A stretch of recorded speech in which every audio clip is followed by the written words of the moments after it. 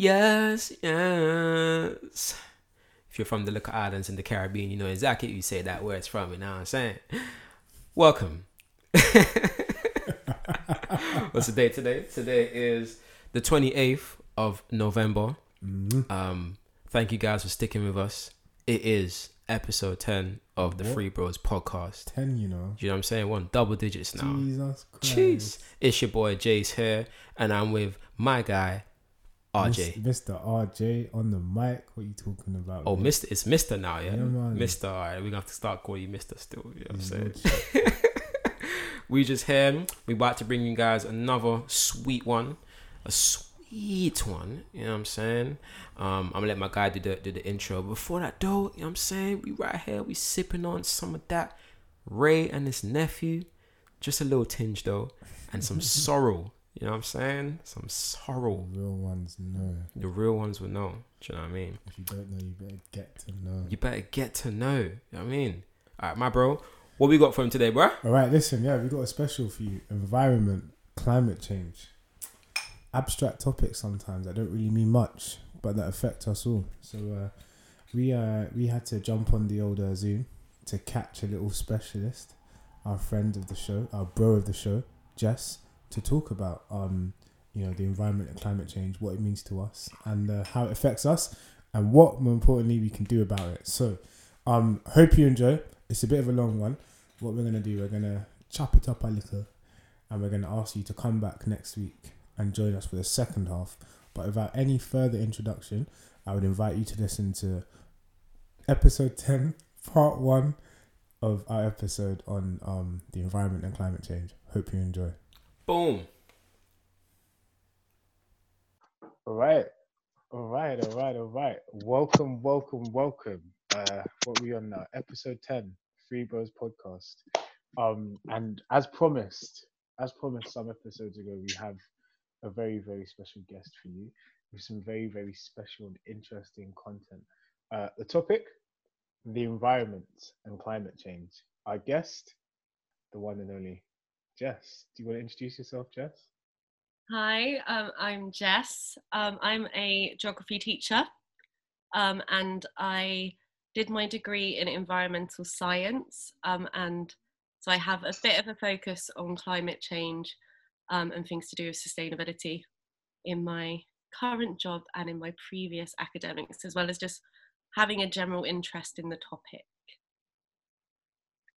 All right, lovely. Cheers. Oh, also, yeah, we got Hank over here as well.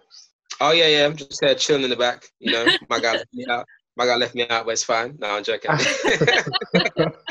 Oh man, it's calm. We here. We live for another one episode.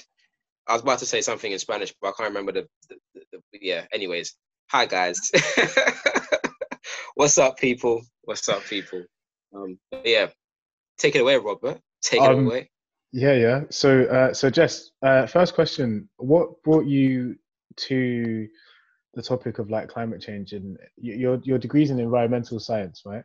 Yes. What brought you there? Do you want to just kind of in a couple of minutes explain that? I was always really interested in the natural world as a child, which I actually, looking back on it, find quite interesting because I grew up in southeast London, which does not consist of tons of nature, but I was obsessed with David Attenborough, really enjoyed it. And as I got older, I know I wanted to do something in the realm of science, and something that like I was bringing a benefit to the world. And the more I sort of looked into climate change and sustainability, the more I thought that was actually something that I would A, find interesting, but B, could lead me into a career that might make a bit of a difference to the world. And now I'm a geography teacher, hopefully educating kids on going to find some solutions to the problems that climate change pose. All right, cool. I love the Dope. answer there. I suppose the first kind of starting point is what is climate change? Like, I was wondering if you could kind of address any common misconceptions, because I think a lot of people kind of think, well, it's interesting. I think we were discussing this yesterday, how we don't really use the term global warming anymore. isn't it? Because I think that generated a lot of misconceptions about people's understanding of exactly, what climate change are. So I suppose, like, what are the misconceptions you've seen in your professional career? What do you think most people kind of might misunderstand about climate change? Like, where do you think any confusion might lie? I think there's like quite a big confusion between the climate change that we are talking about in the world in 2020, which is anthropogenic climate change, human-caused climate change, and natural climate change. And that's also potentially where some sort of this skepticism arrives from. So the Earth's climate has always changed for the last 2.6 million years. I'm sure we've all heard about ice ages. We've seen the film. We know that there's been times where it's been warmer and colder. And that's natural, and that's been caused by a variety of reasons that are researched. But the climate change that we're talking about now is climate change that is unnatural, that sort of takes the planet out of these natural cycles that they've been going through and puts it into potentially a very downward spiral where the planet's no longer going to be able to regulate its own climate, and potentially we are going to see catastrophic damage to the world's ecosystems. Speaking of the country regulating its own climate, I think one of the things that I've heard before is kind of like the idea that the Earth is constantly on a climate cycle, or an environmental climate cycle. So, global warming, in the sense of essentially global warming isn't something that is new. It's happened before. The Earth has like done this before, and right now we're just part of the cycle. How do you respond? Is that true? So I think the thing that's difficult is because we're talking about so far back in time, it's not necessarily easy for you to find really clear empirical evidence. And a lot of the evidence is things to do with like data from tree cores and ice cores and stuff that, to be honest, even with an undergraduate degree, I don't completely understand in depth, because you have to be, like a PhD scientist. But the world has gone through these natural increases in warming and then decreases. And if we think about the planet as a system, it's reactive. So when you have a decrease in global temperature, you have plants die off. When plants die off, they release carbon dioxide. That carbon dioxide creates more greenhouse effect, which eventually begins to increase temperature, so it pulls you out of that colder period back up to a warmer period. If it gets too warm, the ice in the ice caps melt. Because it's melted, it's not reflecting as much solar energy, so things get a bit cooler again. So it has these natural cycles, and what we've kind of done is we've taken a ton of carbon out of the ground in the form of fossil fuels, and we put it in the atmosphere, and those mechanisms that naturally happen perhaps are going to be disrupted, and the processes that pull the climate back aren't going to work anymore. Just a couple of things to pick up on, but so apparently, like, from the years 2015 to 2019 have been the warmest on records. I suppose that kind of reflects what you're talking about. And also I remember seeing, I don't know if you saw this as well, even if you saw this, a couple of weeks ago, there was this Russian like time capsule or something that ended up on the shores of Ireland. Yeah, so it was basically this ship. Let me just double check I got everything right. So there's this ship that was in the Arctic like circle. Nice. Yeah, and they put a time capsule in the ice only a few years ago, with the expectation that it would be rediscovered, like decades in the future, and it was actually only rediscovered. So that this time capsule was dropped in 2018, and it's been 2 and a bit, and 2 it's already years, melted. and it's already melted and found its way 4,000 kilometers away in Ireland. And what they were saying is that's because of the impact of the ice caps melting way faster than anybody thought they would, which kind of illuminates what you're saying in some ways. Have you heard of this idea? It's sort of like what I was trying to allude to, of like positive feedback. No.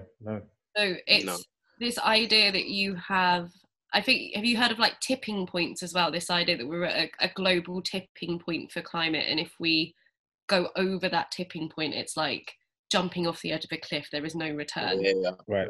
I've heard that one. Yeah, so it's that kind of idea. So positive feedback is if you increase temperatures a certain amount, so the permafrost is part of the northern latitudes of the world in like Russia that is permanently frozen. And underneath that layer of frozen ground is methane. Have you seen videos of the people drilling holes in ice and then setting the air on fire as it's coming out of the ice? Oh no, is that because of the carbon inside it or something? Or it's methane. It's not carbon. Well, it's greenhouse gas. It's methane. So there's all this methane trapped under this permanent frozen layer of soil at the top of the world. And the more that falls and melts, the more of that methane that's then released. And at some point, what scientists are sort of scared about, and what some scientists would potentially say we've already reached, is that we're at the point where that methane's releasing, increasing temperatures, melting more of the permafrost to the point where we can't undo what's happening, and you get a chain reaction where temperatures are just going to rise exponentially. More and more of the permafrost is going to melt, more and more methane is going to be released, and we're not going to be able to do anything to intervene to stop climate going over, 4 or 5 degrees global average increase, which would be devastating. 5 degrees. Yeah, I think that's so basically. So when I can't remember the exact number, but I think like the Paris Agreement, the idea is that they want to cap it at 2 degrees, like 2 degrees average increase. But if we don't do stuff like put intervention in now, then you could be talking about like global and that's an average. So it's 5 degrees around the world, like in parts of like the north of Africa in the Sahara, like you're talking about in summer, people can't live there. Like it's that, you won't be able to live there. And this is like the worst case, these are some of the worst case scenarios. And then, worst case models, places in the Middle East that are currently, get temperatures of like 40 plus degrees. People won't be able to live there because it won't, like the temperatures will be incompatible with human health. That's mad. So like, sorry, were you going to say something? No, it was going to be less interesting. Go on, bro. No, I was going to say like, so the term, was it anthropogenic? Am I saying that right? Anthropogenic, yeah. So like, what I've learned from that is, I remember back when I was in school, it was a lot of, it was like mentioning like that aerosol products, when you spray your Shore deodorant, or when you like, I guess like the congestion from cars and stuff like that. But what are some of the other things that come underneath that umbrella that we're doing to kind of contribute to this wider picture? Yeah, so the aerosols thing was CFCs, which I can't really pronounce it, but chlorofluorocarbons. And they are a type of greenhouse gas. But they were really bad because they destroyed ozone, which means that you can't filter out harmful UV radiation, like the whole over Australia. Yeah. And that's actually quite a good example of where international policy has worked, because they banned those. And the ozone closing. And it is a type of greenhouse gas, but it's not the most significant one. So the others are methane, which is produced a lot from agriculture. Methane's what's produced by like decomposition, like decomposing materials. Carbon dioxide. Water vapor is a massive greenhouse gas, but it's naturally occurring. Nitrogen oxide, which is what comes out of cars, and also like what you use for fertilizers. So like, you think about like mass agriculture using fertilizers, we use nitrogen oxide, and some of that ends up in the atmosphere. So those are some of the main ones. And I guess in terms of a misconception as well, like there's the natural greenhouse effect. So when we're talking about climate change and anthropogenic climate change, we're talking about the human enhanced greenhouse effect, which is that we put more greenhouse gases in the atmosphere, and so we're trapping too much heat, essentially within the world. We're increasing temperatures. But the thing that I sometimes think throws people off is that there is a natural greenhouse effect, and we actually need greenhouse gases in the atmosphere, because if we didn't have them, we'd be so cold that we couldn't sustain life.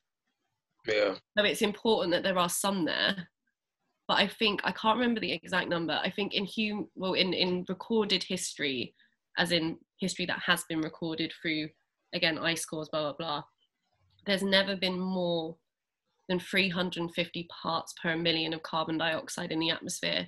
And at the moment, we're knocking on 450 parts per million. So what we've done is we've put so much carbon dioxide in the atmosphere. Yeah. We're doing something that's never happened in the history of the earth. So we don't know what it's, but it's probably not going to be good. Yeah. It's crazy. It's interesting when you touched on like agriculture. I think that kind of goes into our next point as well. Yeah. When you spoke about agriculture, you mentioned that industry in itself having I don't know if you say like a double. It's like out of all those gases, agriculture has two that it produces. Methane and nitrogen oxide as well. And releasing carbon dioxide as well. Yeah. Because so with that, sorry, go on. No, sorry, just if you cut down forest, yeah, grow plants or rear livestock, the trees cut down contain carbon. The carbon ends up in the atmosphere, and the plants you replace it with don't contain as much. So your net losses to the atmosphere. So with that, and I understand you said something about balance as well. So that just kind of makes me think about, honestly, it makes me think about diet and people's diets, and how like the overproduction of meat, you know what I mean, and how the demand for that as well has kind of helped facilitate this, because that in itself, that's three now. So we've got deforestation, we've got methane, and we've got wow, what was it, that one? Nitrogen oxide. Yeah, I don't know why I started on that one. And that's all come from I mean, to me, it sounds like, do you think of their diets a bit more, that it could actually help with climate change as well? Would that be a factor? The thing is, like, I don't know, because I think in terms of if everyone consumed less meat, then yeah, I think it would make a difference. But particularly like in the Amazon, I think cattle ranching is responsible for 60% of the deforestation, not just for like cattle grazing, but in terms of like deforesting it and clearing the land to grow crops to feed the cattle. Shout out to McDonald's, because key offender.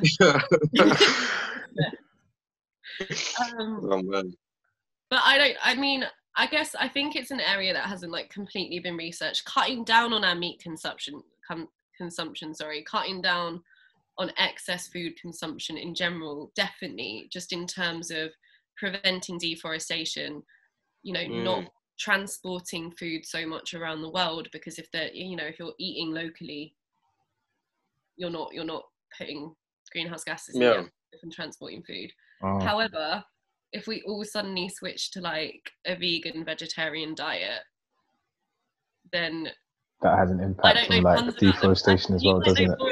Like the production, what veggies, like tofu and stuff, like you can't grow that in a greenhouse. Yeah, or like avocado, like the amount of water that it takes to grow like a field or whatever of avocados actually means that if we were to all increase our avocado consumption, then that would also have like a negative impact on sustainability as well. Yeah, I'm just thinking about balance. What if we just had a balance? I think that is the answer. I think that is the answer, basically, having some kind of equilibrium. Like if you push more of like people keep talking about. Well, I don't want to say people, but I've grown up learning about you're meant to have a balanced diet, and I feel like there's a lot of layers to that, because let's say, for instance, you're having meat like 2 or 3 times a week, and then the other days you're having fish, or you're having like a vegan meal, something vegetarian. You're helping that balance in a way. Do you know what I mean? And Yeah. I feel like there's like a misconception of, because I support people who are vegan, and they say, like, I remember when I was in the gym as well, and it used to be this thing where I'm out eating chicken breasts and all this stuff because it's got the protein, and they would let me know, like, there's protein in plants as well. Do you know what I mean? Probably like purer protein as well. That's not pumped up with fertilizers that you give to the animals and stuff. So I think that conception as well makes it kind of hard for people to because when you say cut down on meat, people just think, raw, but what about the steak? What about lamb? Like, I love all this stuff. I did an assembly in school chicken where I suggested this, and honestly, like, the grumble in the hall when I said, like, oh, we should all try and not eat meat one day a week. Like, what is it, Mondays? It's like meatless Mondays. Yeah. It's like meat-free Monday. And the kids were like, no, miss, I couldn't have one day without meat. Like, what are you doing to me? And I'm like, it's one day. And they're like, no. So I guess, like, sometimes I don't even think it's necessarily like skepticism. Like, it's changing people's habits of a lifetime. Like, you're not going to die because you don't eat chicken or a ham sandwich on a Monday. Do you know what I mean? Also making those options affordable as well, because it's not so much. I mean, I know it is the case now. Like, going Can you guys hear that? Yeah, I just heard that. You can hear it. Yeah. Right. Sorry. Going vegetarian or going vegan, like, it's costly. So I suppose it's also maybe we can hope towards a day when those kind of things become more affordable. I think it is happening now. But for like families and stuff, meat is generally still the cheaper option because of how how easy it is for them to produce cheap chickens or cheap beef. I think especially if you're low income as well. Like, if you're on quite a low income, then actually, like, as you said, like, getting vegetables cheaply to make a meal, like enough food for a family of 4, I think is a really big challenge for some families, rather than buying, like, frozen mince from Asda and a pack of spaghetti for 29p, and then you've got, do you get what I mean, like a meal for the whole family. Yeah. And, like, you can make spag bowl with lentils, but that also requires, I think people forget about the extra stuff. Like, for you to make that nice, like, I know Robert makes delicious vegetarian food, but it requires, like, spices and flavor, and that's the kind of stuff that I think people forget costs money. And that, like, that's a challenge if you've got a budget to feed your family. That's for a week, the food, the stuff that makes veggie food tasty is not cheap, in my opinion. Like, some all-purpose seasoning though, and some Malbec.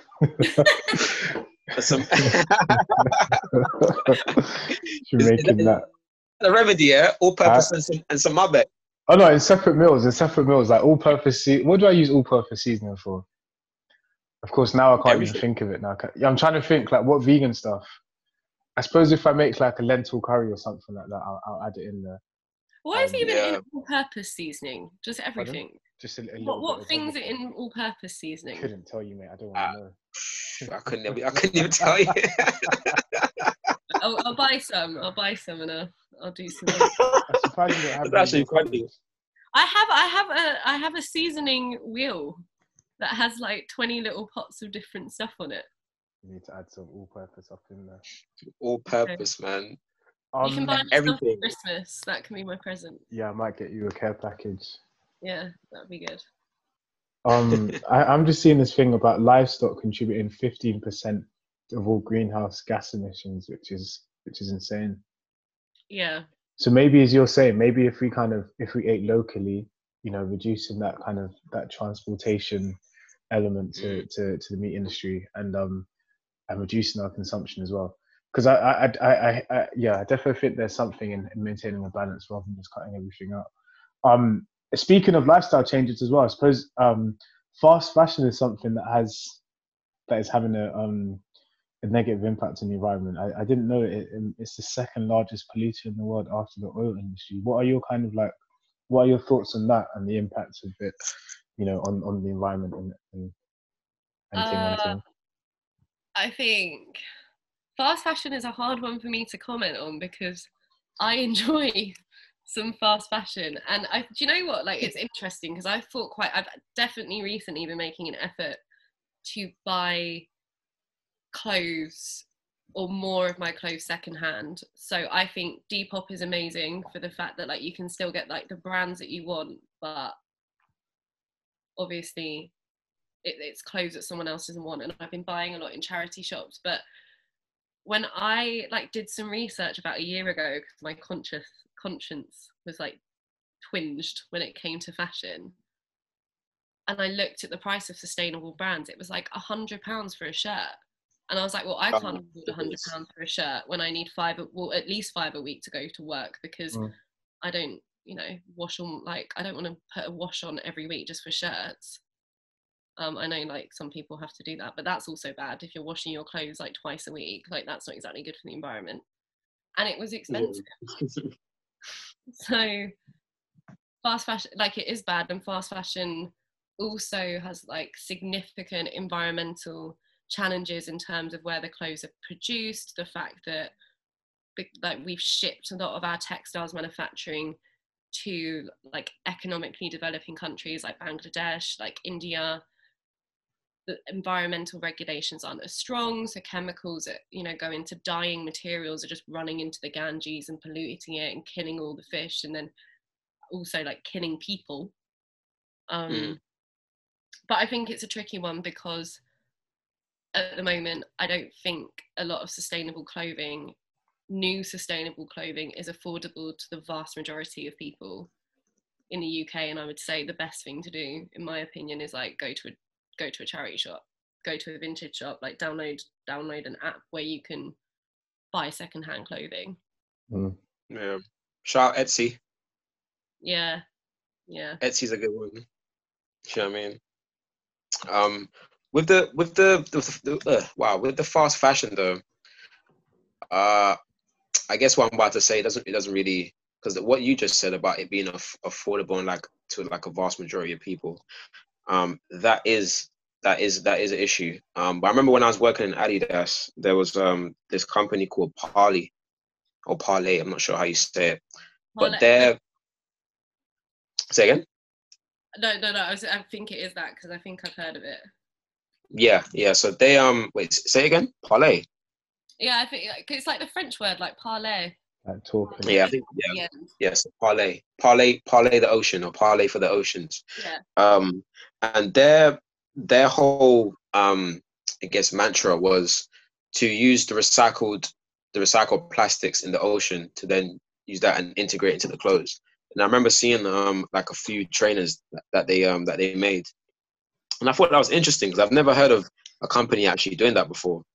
So yeah, maybe if you had more companies doing that, and there's an article I was looking at as well, and there was a number of other products. I mean, it wasn't an entire line, but whether it was like a backpack or a bum bag or a tote bag or a bathing suit, there were different garments, or I guess different add-ons that were used through recycled plastic and recycled materials. So but then again, I don't know how expensive that is to produce. I don't really know the nuances of that. So that might be an issue as to why it's not more of a mainstream thing. I saw this actually because I was reading about it today because I knew we were going to talk about it, and I hadn't heard of it until then, and then I found it, and it was, they have the tie with the company Parlay for the Ocean that use the recycled plastic from the ocean, which is also good because it gives financial incentive to clean up the oceans, because we need to get the plastic out, but motivating a capitalist society to do anything without financial incentive just off the back of it being a good thing to do is hard. But They made these trainers. They sold 5 million of them last year, and they're made from recycled ocean plastic, and they're recyclable themselves. So they sent them out like people. I think they sold 5 million, and they sent them to like influencers and athletes. And then after 8 months, they got them to send them back. Which, you know, after 8 months, you want new trainers, and they basically like upgrade them. So they'll use the materials and like upgrade them and make them the like, I don't know, version 2. I wrote down what they were called. They're called the really whack name, beta test wear. But okay, that's what they were called, and they were like going to start the new rollout. Yeah, and I think I was like, that's quite interesting. And then I was also reading about this company called Vigor, that it's a subscription service, and it's for baby clothes. So you subscribe for whatever a month, and then you get the baby clothes for like 0 to 3 months, and then you send them back, and they send you like a capsule wardrobe, so like 25 pieces of clothing for the kid. And then as the child grows, you don't keep the clothes, because obviously you don't need the baby clothes once they've grown out of it, and it's like a subscription. And I was like, actually, in terms of like, you know, like preventing fast fashion and like creating a model, I was like, actually, like a clothing subscription service where you could almost like pay X amount a month and you rent clothes and then they go back. And then I would pay a subscription to Adidas if I could like pay X amount of money to have 10 Adidas items in my wardrobe and then swap some of them in and out over the Maybe years. that's the future. Or like, yeah, I feel like subscribe to Netflix instead of Sky. Yeah, maybe it's the future. Why not? It makes sense. That's a tough one, though, man. Like, you're not sold. Man, no, I'm for it. But I'm just thinking like on a wider scale, like for other people, because yeah, people be like, oh, I need these J's, man. I need that Stussy. I need that Canada Goose.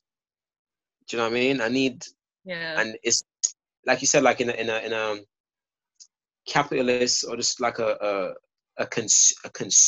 consumerist, even a word, like a consumerist, consumerist society. Yeah, it's just like that in itself is going to be a tough one. You know, you would need more like designers who have that outlook. Oh my gosh, I was watching this documentary. Oh, what was it called again? Oh, it's on Netflix. Do you know what? I'm going to find it right now. But basically, there was this lady, and I can't remember her name either. Oh my gosh, I'm so shit. I can't remember her name either. Yeah, she had a project where she did a design, like she made a sculpture out of like recycled plastic, and she was like a well-renowned design. I need to find it. I think it was called Art and Design. Oh, abstract Art of Design. Okay, I haven't seen it. Abstract Art of Design, and I need to find her name. I'll find her name in a sec. But yeah, no, she was actually, like, she made me think like, oh wow, so if you think to yourself, let me make a table, like just like a normal furniture in the house, but let me make it out of something recyclable. You can actually do that. It just takes a bit more brain power. Do you know what I mean? To actually think about a bit more sustainable. Yeah, and I think it's also what you do with the table at the end of its life. So like, it's all well and good making stuff out of recycled stuff, but if you don't then have an end goal for that and a plan for where that object or material goes once the consumer's done with it, then it's not really truly sustainable. So if you're designing something, and I think, like, me and Robert were talking about this a bit yesterday, like the circular economy. So at the moment we have a linear economy. It's about growth. It's supply and demand. You buy something, or you supply something because there's a demand, and once that person is done with that product, you get rid of it. If you think about, like, I don't even know if this is true, but you know how everyone's like, oh, Apple makes their iPhones get really slow when a new one's going to come out. Yeah, they do. Yeah, the idea that we just need to consume all this stuff to make more money. And the circular economy is this idea of like, a company creates a product, like the Adidas one that we were talking about, like a company creates a product out of a material that would otherwise be wasted, which gives financial value to you know, like recycling or cleaning up that material. They make a product, and at the end life of that product, it doesn't end up in landfill. That company then uses the material from that product to make another product or a new product. Kind of like, I guess, I can't remember where, somewhere in Scandinavia, they've got like a scheme where when you buy like tins of like drink, like Coke cans or Fanta or whatever, in their vending machines, you pay like a penny for the cost of the tin can, and then you go and put the tin can back in a vending machine, and it gives you the penny back, and then they just keep recycling. Oh, mad. So like, there's never waste. It's that you incentivize the idea that people don't waste materials in companies. It just also, to me, do you not like just think that's smart? Like, instead of always having to buy new stuff for more money, you just get the old stuff back from your products and turn it into something else. Like, to me, That is smart. That makes more sense. But I guess it doesn't make more sense for the people lower down the supply chain who are like, no, I want to keep selling these people more and more plastic. Yeah. I found it. Her name is Neri Oxman. Mary? Neri, like Neri, Oxman. Yeah, she's a bioarchitect. That's quite cool. Yeah.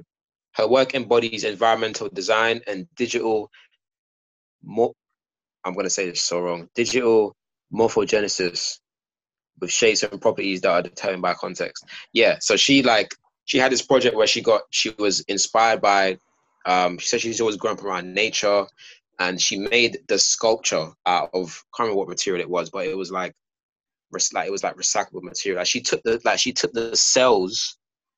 She's a scientist as well. She took the cells from like the leaves, I think, and like did something where like they multiplied them and then made like a structure. It was crazy. It was crazy. That sounds absolutely yeah, bro. crazy. It was actually crazy. Neri Oxman, yeah, she's a G, man. She's a G. After this. Yeah, the art. What's it called again? Abstract: The Art of Design. It's season 2, episode 2. Neri Oxman. Yeah, she's really good. She's really good. I'm down. I'm gonna watch it after. I want to move on to a couple things. The first one is in October there were those crazy images coming through on my WhatsApp, and most likely yours as well, Jason and Jess, of these floods in Jamaica. Yeah, man. And they might kill the motherland, dog. I wanted to know that if you could lend your expertise to kind of explain like the environmental science, I suppose, behind like that phenomenon. Is that something that we can pinpoint as being, you know, a result of climate change, or is that just a freak weather storm, you know, like a once in a generation thing? Like what's the science behind it? Yeah, so what I found interesting actually, because I saw all of the stuff on that on social media, not on the news. Like, even like when you said we were going to talk about this, I was like, okay, let me go and try and do like just find a news article just so I had more information that was on Twitter and WhatsApp. And to be honest, like, I couldn't find a lot, which I think was there's also been massive floods in Vietnam at the moment, like some of the worst for a generation, and they have not been really in mainstream news either. But in terms of whether we can pinpoint it to climate change, I guess the answer in some ways is no, but in other ways, yes. It's hard to pinpoint an exact climatic event to being directly caused by climate change. You can't go, Hurricane Katrina, the floods in Jamaica were the direct, you know, impact of climate change. Yeah. What you can say is that climate change, because there is a warmer world and the oceans are warmer, things that are warmer can hold more energy, like in terms of storms. So storm systems that are warmer can hold more water and they contain more energy. So what we're going to start experiencing is more intense and more extreme tropical storms in the Atlantic. And the rainfall that Jamaica was experiencing at the time was from tropical storm Zeta. And this hurricane season in the Atlantic has been the 7th worst on record, and it's not over yet. so it could get Oh, worse. that's so mad. So when this tropical storm was going past in October at the time of the landslides, there'd already been a season of like quite heavy rainfall across the Caribbean and across, you know, like Atlantic regions, which caused like saturation of the ground. And once ground is saturated to a certain point, it can't hold any more water, and you get a landslide. Particularly in like, from what I understand, like lots of the topography of Jamaica is really steep, like steep hillsides, and gravity plus soil that is really heavy from rain equals landslides. Like it's got to go somewhere. So yeah, it's like, sorry, I sort of like, but yeah, in answer to the question, can I say that the October flooding and landslides in Jamaica were caused by climate change? Definitively no. Can we say that Jamaica, as well as the whole of the Caribbean, is going to continue to experience more extreme hurricane seasons, flooding and climatic hazards because of climate change? Then yes, because we know that we're going to experience more extreme and more frequent tropical storms. What about the impact on rising sea levels as well, Jess? Because I was looking at something shortly before this podcast. It said that sea levels have increased by 3.6 millimeters a year between 2005 and 2015. 3.6 a year? Millimeters, yeah, a year. That's a lot, isn't it? Well, firstly, actually, I suppose, can you, like, is that a lot? I mean, to someone who isn't fully aware of climate change, that doesn't sound like much, right? And I suppose it's kind of links to what we were talking about earlier in terms of being able to make these kind of like intangible stats and numbers like actually convincing, I suppose, to the average public. So why is that? My first question is, why is that 3.6 millimeters a problem? And then secondly, just like a little thought, really, Jace is the right person to have on this. So you've been to Helsha Beach, right, Jason? Yeah. So when was the last time you went, roughly? Probably about 13 years ago.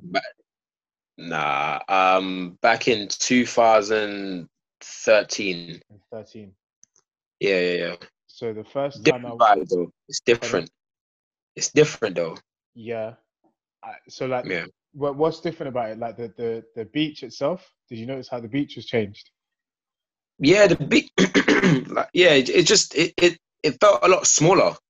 Right. So the first time I went was in 2014, and I remember like the kind of like the sand just being long. I don't know if that's the right way to say it. I remember the coastline, where the water reaches the sand, being quite far away. And the second time I went in 2017, it had advanced like way quicker than any beach I've seen before. And my cousin, who works actually she's some kind of environmental engineer or some crap like that. She basically said that her team worked on, I don't know if this is the right term, but basically suppressing the tide, because basically, pardon me. Like holding the line. Yes, because holding the line from this, like holding the beach line away from the sea. Right, because Helsha Beach is basically eroding at an accelerated rate because of these rising sea levels. So I don't know if there's a way, Jess, for you to join everything I've just said there together. They're 3.6 millimeters. You know, places such as the Caribbean, which you mentioned, being at greater risk, and then explaining like even in our country why that is a problem, why rising sea levels is an issue.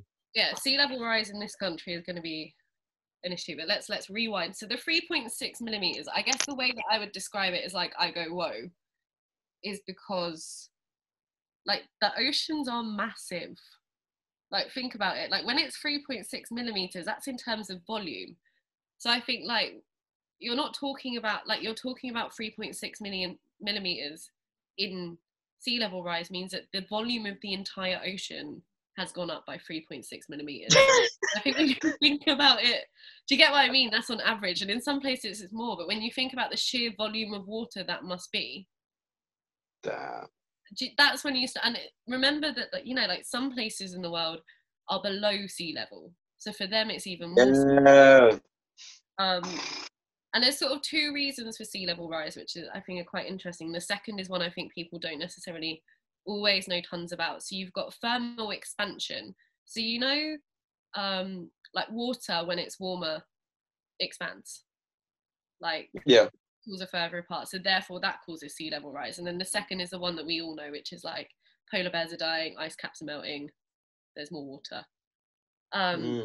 So definitely sea level rise is going to be a massive problem globally, because places that are low lying, that are very much on the sort of like current, not very many meters above sea level, potentially going to end up flooded. There's like places in the world like Kiribati in the Pacific that isn't going to exist in 10 years.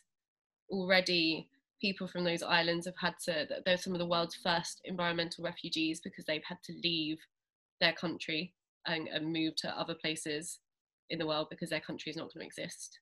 Like the Maldives will not exist. And then for low-lying coastal areas like in Jamaica, particularly if we then move on to the UK, that maybe don't necessarily have the same kind of like, you know, like governmental funding for coastal defences to be able to build seawalls or use beach nourishment or use the kind of strategies that we would, the hard management strategies that we would use in the UK to hold the line. Well, they're not going to necessarily have that coastline there. And if you think about lots of countries in the Caribbean, like tourism is such an important industry. Well, if you don't have a beach, or you've got a coastline that is continually damaged by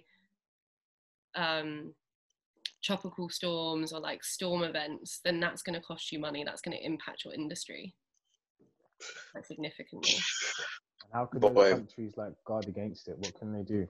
Is there anything that they can do? I suppose doing the things that I mentioned, right, like holding stuff back and all that. Yeah, so you've got some natural things. So a lot of the damage that happens, like you've got sea level rise, so there are some places that inevitably are going to end up underwater because they're currently below. Like Miami is a good example. Like downtown Miami frequently floods at the moment, but they managed to engineer a system where they literally pump the water out and away from that area so it doesn't flood. In the UK, you know, like when you go to the beach in the UK, and we've got the groins, like the wooden slats that like build up the beach, and we've got seawalls, and we've got harbours, and we've got piers.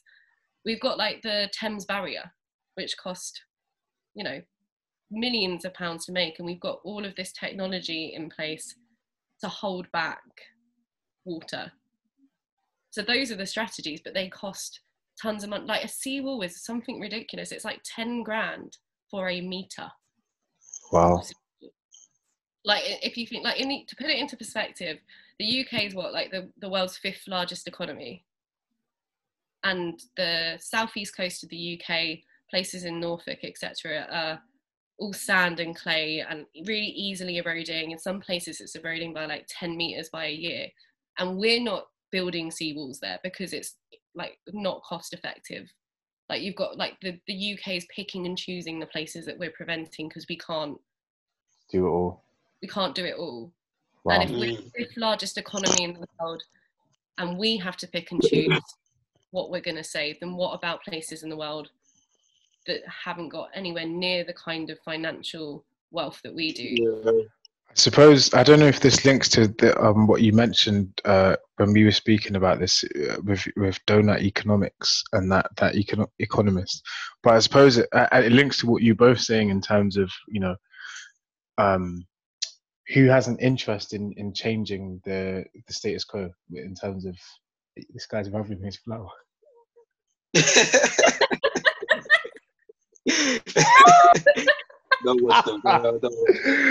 You like, you know, the Bond villains, like, I've been expecting you, Mr. Bond. Oh shit. It leads to a nice one. It's just like mad, like wide, isn't it? Sorry, what was I saying? I maybe, like, I suppose the answer, because you're absolutely right in terms of this being the 5th largest economy, like the money's there for these solutions to be found, right? Yeah. I don't know, maybe this question's like too much of a big one, but it's about surely redirecting the money and rethinking like how we integrate, you know, like sustainability with economic growth and prosperity as well, because these things shouldn't be mutually exclusive, should they, really? No, I don't think they should. So Donut Economics is this book that this lady called Kate Raworth wrote in 2017, and it's about, I'm just going to read what she said because I actually think it's quite interesting. So the central premise is simple, that the goal of economic activity should be about meeting the core needs of all, but within the means of the planet. Whereas actually the system that we currently have is just exponential economic growth, regardless of the cost to the environment or to people. So I think it's a model that I obviously agree with. Like, should we, it comes back to the meat, like as the UK, should we be buying meat from the rainforest when we know that it's causing all of this untold environmental catastrophe? And then it's also contributing to climate change, which is causing sea levels to rise, which means that we've got to spend some of that profit on building sea defences. But I guess like the cynic in me, and the thing that I find difficult, and this isn't really my area of expertise, and actually probably is a bit more of yours, Robert, I obviously agree with that principle, like that makes sense to me, but I don't know, particularly in the like current political climate that we have in the UK today, i.e. cutting the aid budget by 0.2%, Yes. whether it fits into the kind of narrative, you know, like the political narrative that we have in the West and like in capitalist society. Like, well, I think I don't know this though. And this actually links to a question that I was actually meant to ask you. Maybe with the incoming new US president, who has made a Green New Deal and, you know, rejoining the Paris climate change accords central to his re-election. I don't know if he's actually made the Green New Deal. I'm doing what the code does. You are indeed, because and this links to what Jason and I were discussing in the last episode. There are a lot of promises that he's made to kind of gain the vote from like the far left, if that's a thing in America. But whether or not he's going to actually be able to fulfill those is a whole complete different question. But let's assume that, you know, that more more impetus is put on dealing with the environment and climate change than the current presidency. I wonder if maybe that will kickstart, you know, further actions in the West, as you mentioned, in terms of rethinking the economy. I don't know. It's something to play about, because we even see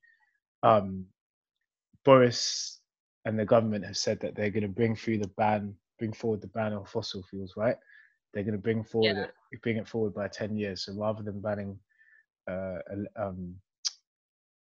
petrol and hydrogen and diesel run cars. I mean, I'm skeptical. I'm skeptical about his motivations for saying this, but really, like, skeptical about we don't have any fossil fuels left in the UK. We use them all up. In we're done. Like, we've got some North Sea oil in Scotland if they hang around for another 5 years to still be part of the UK, because I mean that's a separate discussion. But we've used up all. Like, we have no more coal. We don't have any natural gas. We could frack to get some stuff. But he's banning like petrol and diesel cars as well. Yeah, but I think that's just because, I'm cynical, because I think he's banning them because technology for electric cars has existed for over a decade. But at a time when it's no longer economically viable in the UK, we haven't used coal in our power plants for over a year now. I think last year they didn't use any. It's now that he's choosing to put this into action. Oh. And it's not just him. I think this is a wider issue within like the political community. Like, when it comes to climate change, like, politicians will bring out policies when it suits them and when financially and economically it makes sense. Like, it makes sense for the UK to start basing economy on green energy at this point, because I guess we have a history of being quite technologically sort of innovative. And it's an industry where there's lots of money to be made over the next 20 years, but they should have been doing this a decade ago. They knew a decade ago. But there was still, I personally feel like there was still money to be made from fossil fuel. industries. Did you know the technology for electric cars was like first kind of invented or discovered in the 1880s? Okay. So we have to stop it right there, people. Do you know what I'm saying? We have to stick a pin in that one. Yeah, it's getting a little bit saucy. A bit too much, mate. All right, cool. So, not to worry though, because we love you guys. We're gonna be back next week as we continue with that illustrious conversation. Do you know what I'm saying? And we will have some more coming soon. That's right. We'll be covering climate skepticism, the role that Extinction Rebellion and Greta Thunberg play in conveying the importance of climate change. Do they do more harm than good? One to think about. And if so, what are effective protesting strategies in conveying this message? I'm also going to be thinking about the relationship between developed countries like Britain and less economically developed countries when it comes to climate change.